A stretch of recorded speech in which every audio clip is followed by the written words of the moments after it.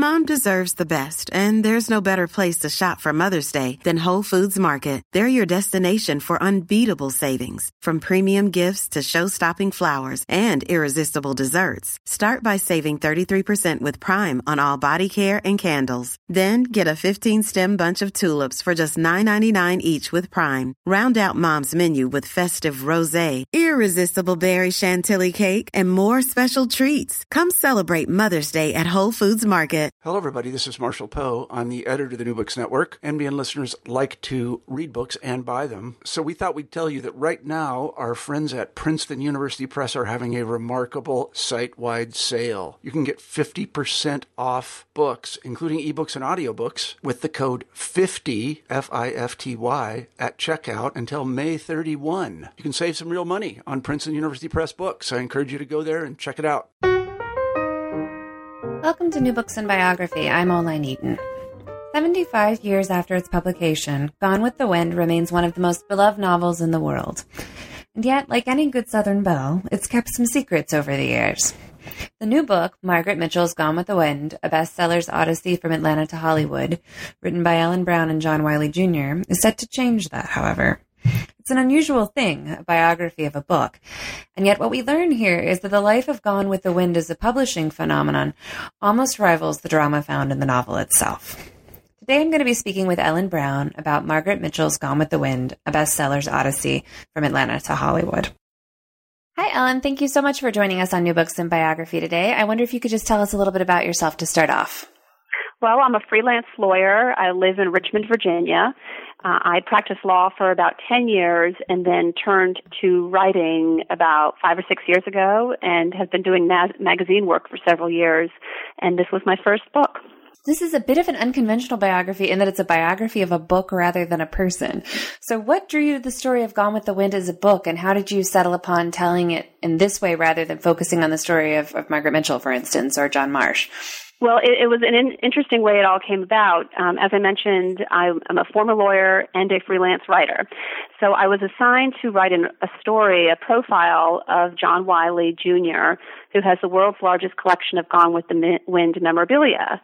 And while we were doing that interview, I'll admit I was not a Gone with the Wind person. I didn't know much about it until I met John. But I was so intrigued by the stories he was telling me about Margaret Mitchell's experiences in dealing with her literary rights, and then also what her family went through after her death dealing with the literary rights. And so I said to him after we finished our interview, I said, well, where's the book on that? I want to read that story. That was really fascinating. And I was amazed when he told me that nobody had ever written the story of Gone with the Wind from the perspective of these literary rights, which have had a very fascinating life, certainly during Margaret Mitchell's lifetime, but extending beyond her lifetime. And so that's kind of where I kind of came up with the idea of a book about the book as opposed to just a book about Margaret Mitchell, because she's been dead 60 years, and the book has been through many adventures since she's been gone. And the other thing that brought me to it was my legal background, very much a legal story of her various contract negotiations. She had to negotiate contracts with Macmillan, her publisher, David Selznick, the movie producer, and then countless other contracts with foreign publishers, people wanting to produce products based on Gone with the Wind. And so it was a real melding of those two things, my legal background, and then also this fascination with Margaret Mitchell's experiences. And it's really an incredibly readable book. It's not that technical, and it's a very fascinating story about what happened with the book itself. I really enjoyed it. So what was your research process for this? That was, it was a really detailed process. When I first started, I was aware that Margaret Mitchell's papers were at the University of Georgia, Hargret Rare Book Library. And I certainly figured that was where the bulk of the research was going to be. But it turned out there were many, many other sources. But the primary one was Hargret. But then the New York Public Library also has an amazing archive of Macmillan's papers relating to the publication of Gone with the Wind. And one of the letters in that archive includes one from one of the associate editors saying, hey, our document retention policy calls for us to destroy these Gone with the Wind papers now. It's been 7 years, I think it was. But I think we ought to save them. Let's go ahead and keep these rather than trashing them. And what a great, great person who had the foresight to do that, because these documents tell an incredibly rich story of what went on behind the scenes in the making of this great book. And so that was a fascinating archive. Also, there are smaller archives in various universities around the country that have tidbits of information that were relevant, but also private archives. Family members of the people who were involved in the publication of this book have many, many documents still in private possession. And so that was quite an adventure, tracking all those people down and in many cases convincing them to let us see those papers. In several instances, I think the people were a little nervous that they shouldn't have those documents. Maybe grandpa or grandma swiped a few things from Macmillan over the years, that sort of thing. And so they had never shared these documents with anybody before. But John and I convinced many of them that, really it's kind of time that this story is told. I think the statute of limitations has run out on any potential custody issues. And so we were able to really uncover some fun, interesting behind-the-scenes stories that way. How long did it take you to write the book? We decided to write it, I think it was in 2007, and we finished in last year.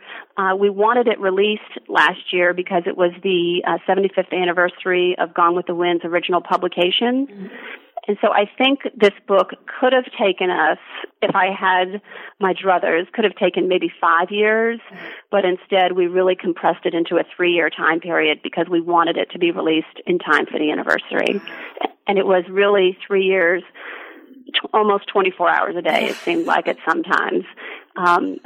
The joke I tell at all my talks is my poor children ate nothing but cereal for that entire time period because there were literally not enough hours in the day to go through these thousands and thousands and thousands of pages of documents that still exist relating to the history of this book.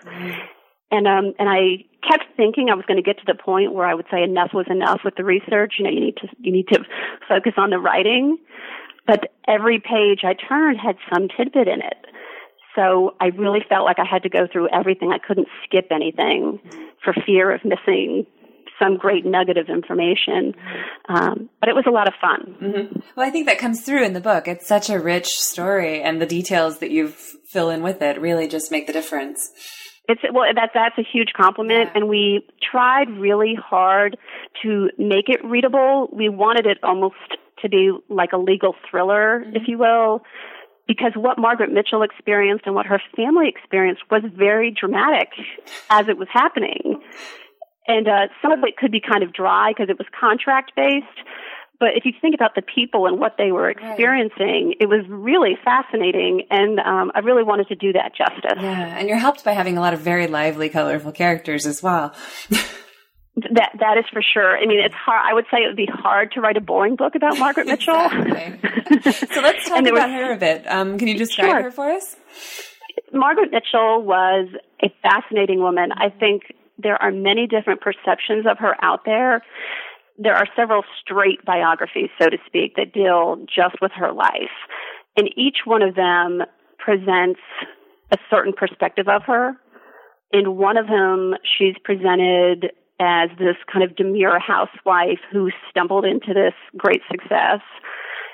In another one, she's credited with being fairly intelligent, but a bit of a neurotic and maybe a hypochondriac. In another one, she is portrayed as, again, intelligent, but that her husband really was the driving force behind the publication of the book. And the thing I'm most proud of about my book is that I think we present the first sort of comprehensive perspective of who Mitchell was. She was all those things. She was smart. She was a bit of a hypochondriac, but she was incredibly quick-witted. She was a terrific storyteller. And the thing I was most impressed by is she's a fighter. I mean, she fought to the ends of the earth literally, to protect her interests in this book. And I don't know a lot of authors who would have the mettle to do what she did. And I really think she's almost an early feminist. I don't think she viewed herself as that, but I think she could certainly be a role model to many women out there.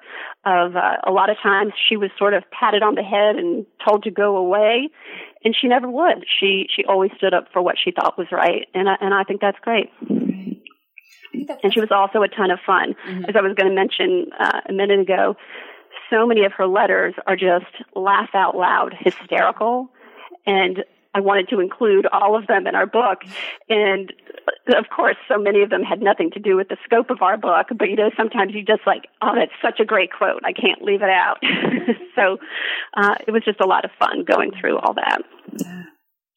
I think that's one of the things that often gets overlooked about Gone with the Wind is that she was an incredibly good writer. It is a great story, but it's also so beautifully well written. And that often is overlooked. It's really unfortunate. But what was her writing process like?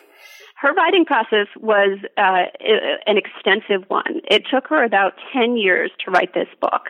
So you see these writers today, a lot of people who can knock out a book in a year. I can't even imagine how that's done. And Margaret Mitchell certainly couldn't.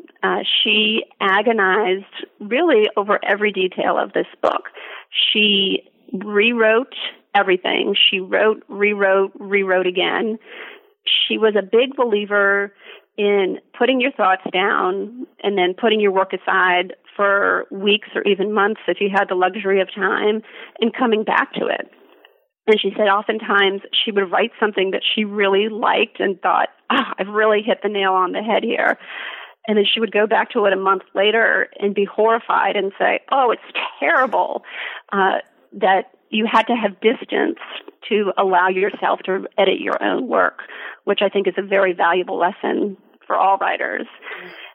She also, her writing process, she wrote very much initially off the top of her head. She told the story from the emotional perspective. She knew she wanted to tell this love story about these two complicated characters, and she wanted to tell the emotional side or the practical effects of what it was like for civilians living through the Civil War. It's a very emotional story. And so she got all that out first. Then, once she sold the manuscript, she went, oh my gosh, now I need to go back and make sure every single historical detail is accurate. And she spent months researching every little nuance, thousands of little details to make sure that nobody could catch her and saying, oh, you slipped up on that, or you didn't, dot all the I's and cross the T's. And for years after the book was published, people would write her letters and say things like, oh, you have somebody using a toothbrush. Well, toothbrushes weren't invented then.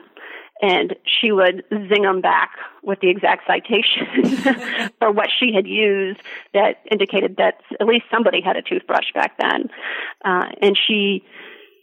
So it was a very drawn-out, lengthy process, but the key word was meticulous, both in terms of editing and research, and also in terms of style. She wanted a uniform style. She wanted it crisp, clean, fast-paced, and she wanted every aspect of the story to flow accurately. So she had these, ornate chronologies where she kept track of all the births and deaths of all the characters and how the timelines fit together. And again, a real lesson to any writer today could really follow her model of how to write a novel. I don't know that all of ours would come out as well as hers did, but she certainly set some good examples. So how did Gone with the Wind get into the hands of a publisher, and what condition was the manuscript in at the time? Well, I think by today's standards, it's a really remarkable story. Mitchell never had gotten around to sending the manuscript to publishers. She later told people she never intended to have it published, and several of the biographies follow that approach, and I think that's wrong. I think that's a lie. She was just saying that so she wouldn't appear vain. I think she intended to have this book published all along. She just yet hadn't gotten around to sending it to publishers because it wasn't finished. What happened is she had a friend from who had used to live in Atlanta but had moved up to New York, who was an associate editor at Macmillan. That friend had never seen the manuscript, but thought so highly of what a great conversationalist Margaret Mitchell was, that she said, if Mitchell can write a story as well as she can tell one, the book is sure to be a humdinger. That's one of my favorite quotes. That woman's son told me that. So this woman, Lois Cole, told her editor-in-chief, you know, we need to get this manuscript out of my friend down in Atlanta. And that editor was on a scouting tour, and he went down to Atlanta, and he talked Mitchell into turning the manuscript over to him. But, as I said, the manuscript was not in any condition to be sent off. You know, so many writers today, we agonize over our manuscripts and want it to be on the right kind of paper, and you want it to look perfectly clean, and you want it just to be perfect because it's your baby. Well, hers was anything but perfect. It wasn't finished. She had multiple drafts of chapters. The chapters were not even numbered.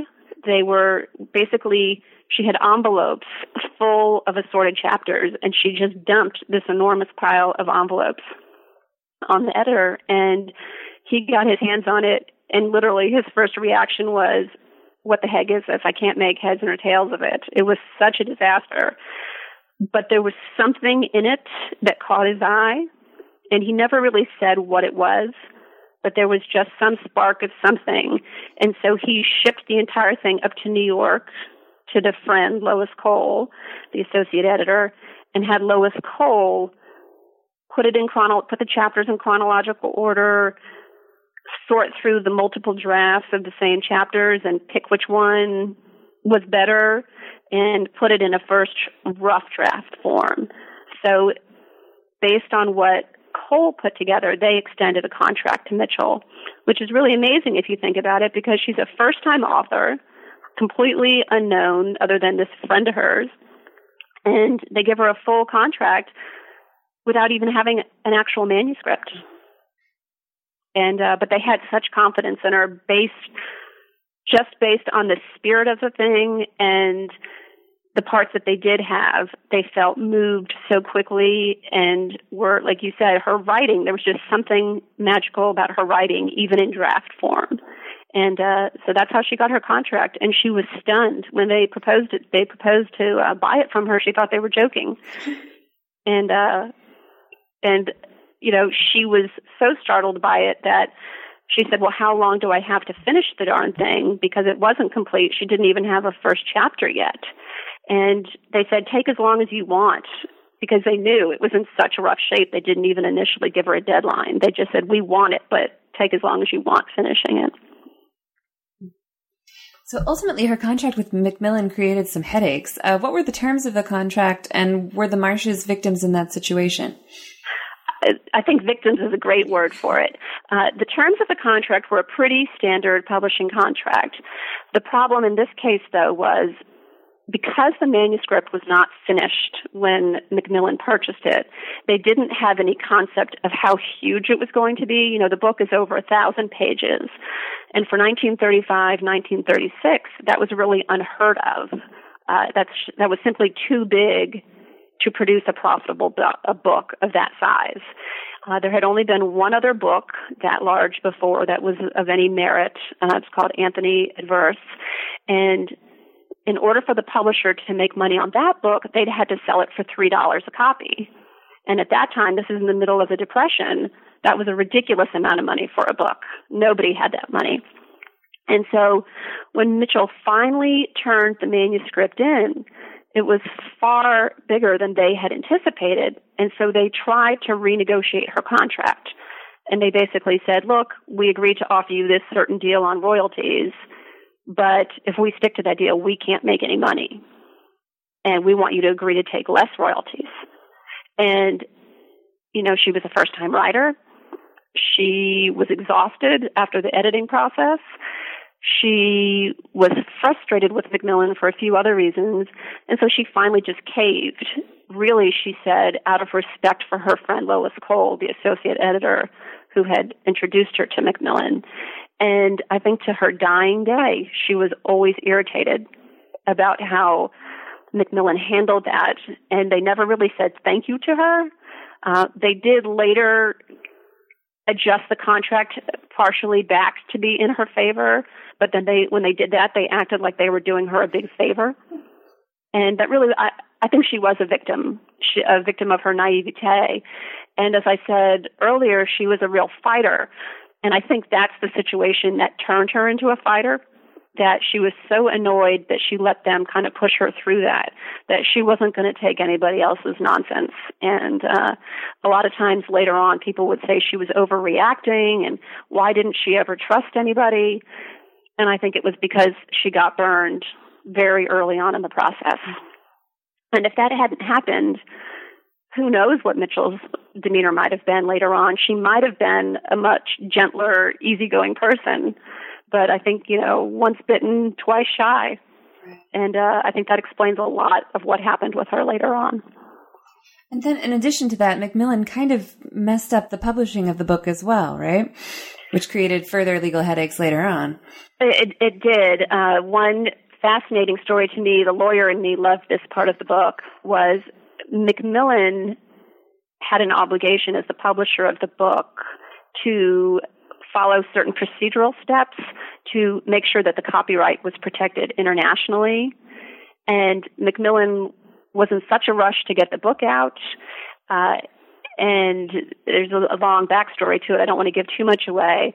But basically, Macmillan didn't do everything it was supposed to do with regard to the international copyright, and Mitchell ended up paying a serious, serious price for that.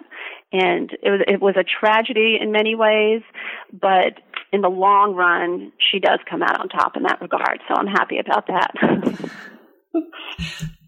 I think it's important to hit upon the sheer impact of reading Gone with the Wind for those early readers. And you do a really great job of just talking about the people who were kind of hit by the force of the story and couldn't put the book down and read it for days on end until they were done. Can you just kind of describe the sensation that created as the book kind of swept across America and bookstores? And also, is there a modern equivalent for this? Well, that's one of the parts that was very hard to write for the book, because there were so many letters in those Macmillan files of people writing in to the publisher, just raving, throwing themselves prostrate, saying, we have never experienced anything like this in a book. They wrote her letters saying it had changed their life. They wanted to see Margaret Mitchell. They wanted to touch Margaret Mitchell. For the first several years after the book came out, she received hundreds of letters a day, many days, sometimes up to 600 letters a day, of people writing her these incredibly emotive testimonials about either how her writing had affected them, how her characters had affected them, people saying, you saved my marriage, you made me realize that I had something and was about to lose it. She had other people saying, you made me realize how terrible my marriage was because I don't have a love like that. So thank you for taking me away from my marriage. Just every human type of reaction. She received these things. And it was a tremendous pressure on her because people felt so connected with her and appreciated her so much. And it just put a lot of burden on her emotionally that she really didn't have the strength to handle. I don't know that anybody could handle that level of responsibility for other people's lives. And she really agonized over that, but did make a point of writing to pretty much everybody who wrote to her. If somebody wrote to her to say they loved the book or to thank her for it, she wrote them a letter back, which I think is pretty amazing. Whether there's a book today that equals it, there's a lot of discussion. Does Harry Potter reach that level? And I think maybe in a certain context it does, but I don't think any other book will have what Gone with the Wind had, because it was the first mega bestseller. Harry Potter is huge. It's amazing. But we've all seen bestsellers before. With Mitchell, it was really the first gangbuster mega book in American publishing history. Mark Twain certainly had some degree of success. Nobody would question that. But that was a different day and age in terms of what publishing could accomplish and how many people it could reach. In the era of mass publication, production of books. Nothing like Gone with the Wind had ever happened. And so I think it will always have a unique spot in literary history because it was the first mega book that changed people's lives. And she really was the first mega American best-selling author. And so maybe other books will end up selling more than hers, but I don't think they can ever truly take the crown away. That was one of the things that really struck me. It's not that it just was phenomenally successful right out of the gate, but it was phenomenally successful right out of the gate and then had sustained growth so that within the first 10 years, they could release so many different editions. I thought that was fascinating. And that's what's one thing that's interesting about Mitchell's family. After she died, her husband thought, okay, let's just let this die. It's just going to go away. She died 13 years after the book came out. And the book was still selling, but they sort of figured she's dead now. We'll have a little plug, after the death. But it's going to eventually fade away. But one of the people at Macmillan and then Mitchell's brother said, no, there's still life left in this thing. It's just a matter of handling it correctly. And for years, they're still putting out, 75 years later, they're still putting out new editions of it. And and it's all over the world. In China alone last year, there were 10 editions of it. Wow. Last year. And so you have to wonder, will Harry Potter be able to sustain that level of interest? Right. Time will tell. How much do you think the movie plays into that sustained interest? Well, and that's a beautiful part of it. You have a wonderful book and you have a wonderful movie. They're very different in many ways, but they're both stellar examples of their form, and so certainly that has a role to play. And nobody would deny that if the movie didn't exist, that the book could have sustained this level of interest. I seriously doubt it could have, but they do. They work in tandem. The book supports the movie, and the movie supports the book. And what we call it in our description in our book is it really is a money-making machine at this point. The two just keep feeding on each other. And it'll be interesting to see what happens when the copyright expires about 2 decades from now, to see if Congress will renew the copyright or whether it will eventually go into the public domain, and what would happen then if people would start producing a new movie version of it, maybe. Oh, wow. Or would people start producing their own sequels? It'll be interesting to see what happens then. Yeah. So another interesting point that came up was the impact of World War II on the novel, both as it related to the publication of the novel in European and Asian countries, as well as the way that people in the warring countries began to interpret the reading of the novel. Can you talk about that a bit? That was one of the things that stunned Margaret Mitchell the most about Gone with the Wind, was its reception overseas. People, as much as people love it in America, and I think today people do still love it. There's some controversy over it, but people do generally still care for it. People overseas, I would say, love it twice as much, 3 times as much. And Mitchell never could understand that, because to her it was a uniquely American story, the American Civil War and what they were fighting about, and, brother against brother, that whole thing. Certainly other countries had civil wars, but she felt it was a uniquely American, indeed a uniquely Georgian story. She didn't even think her story translated to people in Virginia. To her, it was a Georgian story. And so that people in these foreign countries loved the book, especially given that it was translated. She was saying, so much of this book is in dialect. How could you even translate that? How could it come across? And I don't think anybody, unless we all spoke all these foreign languages, would have a concept of how true those translations are to the original. Mm-hmm. We don't know. We have to assume they're pretty good. But whether they're good or not, whether they get the dialogue down or not, the fact is people love this story and connect with it no matter what language it's in, because it really, even though it's a story about war, a civil war, it's also a story of survival that applies to any type of war. And it's also a love story. And of course that translates to every language. And so throughout World War II, the fascinating thing was there was not a full copyright protection for Mitchell in these foreign countries. And she was fighting like the Dickens to protect her copyright in these foreign countries while World War II was going on. when there was no long-distance telephone communication. It could take months to write a letter to get it across the ocean, if you could even get it across at all. She's fighting lawsuits in foreign countries, and they have one time a case was about ready to be heard in The Hague, and the city was bombed, and the law firm's offices were destroyed, and all the copies of the documents were destroyed. But she did not let any of that stop her, and she would simply wait until hostilities in a certain area of Europe died down, and then as soon as she got word that things had settled in a certain place, she would be back to fighting to make sure the copyright was protected and that she was receiving her royalties down to the last penny. She really didn't take any excuses from anybody, because she just felt very much that Gone with the Wind was her baby, and it should be her baby in the United States, and it should be her baby all over the world. And today, the book does phenomenally well overseas, especially in Germany, France, Japan, and China. They just love it, even today. So how important is this novel to the development and evolution of U.S. copyright law? Absolutely essential. The key thing to know about that is that prior to Gone with the Wind, as I mentioned, there had never been a best-selling American author since Mark Twain. When Mark Twain published his books, if you're familiar with that story at all, he had no copyright protection. The American copyright law was a disaster during his lifetime, and he didn't make nearly the money he should have off of his books.